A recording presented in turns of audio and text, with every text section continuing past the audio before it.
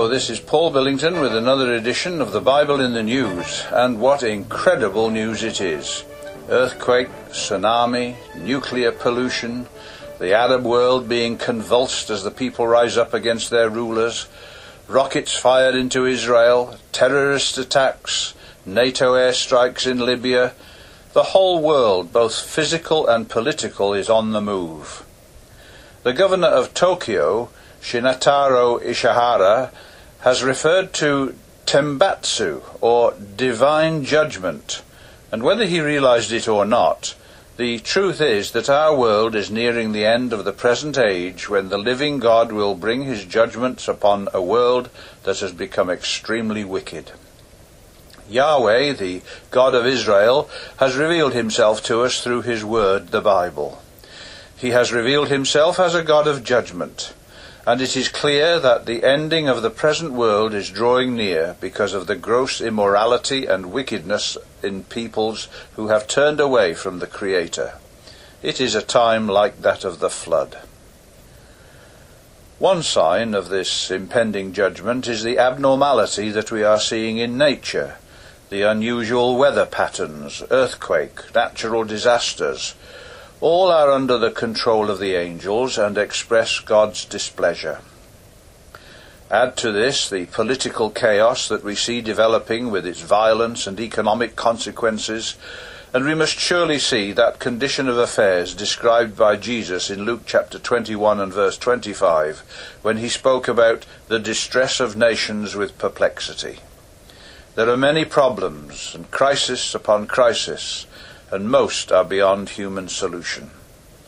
The rising up of the masses in Islamic countries that we see is the breaking out of the spirit of revolution seen previously in other parts of the world and described by Jesus as the sea and the waves roaring, and by Isaiah the prophet when he wrote that the wicked are like the troubled sea when it cannot rest, whose waters cast up mire and dirt.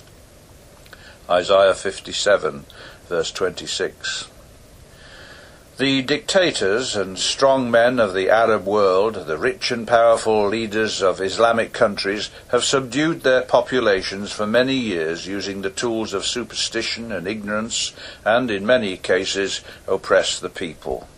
But even the rich Islamic countries, where populations enjoy material luxuries, have been denied any freedom of political expression.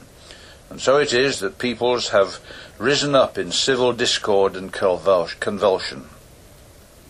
Through the means of modern communication, these people have learnt about the liberties enjoyed by democratic countries, and so they want to have a say in the government of their affairs. Where freedom is obtained, it will substantially change the character of those countries, and then this will be reflected in their foreign policies, some in one way and others in a different way. This again signals the end of an era. The Middle East is undergoing a major change, and the scene will be set for the next act. This movement in the political tectonic plates of the Middle East will inevitably impact upon Israel, but it remains to be seen just how the Jewish state will respond and react. Israel must prepare itself for a changed situation, and it is with great interest that we look for the effect of this upon Jerusalem and the West Bank, Judea and Samaria particularly. The continuing hostility towards Israel seen this past week in the firing of rockets and a bomb attack at a Jerusalem bus station is accompanied by the demands of the world for a two-state solution and the division of Jerusalem. This relentless animosity towards Israel, together with the political and physical attacks against her, must have an effect upon the national consciousness and psyche of the people. It is part of the preparation of the nation for her future religious transformation. What we must always keep in mind is the fact that Israel today is the raw material that is under preparation for the kingdom of God, when that kingdom is restored again to Israel, as we read in Acts chapter 1 and verse 6. This will come to pass when, in the midst of a great crisis, the Messiah is revealed to his people. In the words of Zechariah chapter 12 and verse 10, I will pour upon the house of David, and upon the inhabitants of Jerusalem, the spirit of grace and of supplications, and they shall look upon me whom they have pierced, and they shall mourn for him as one mourneth for his only son, and shall be in bitterness for him as one that is in bitterness for his firstborn.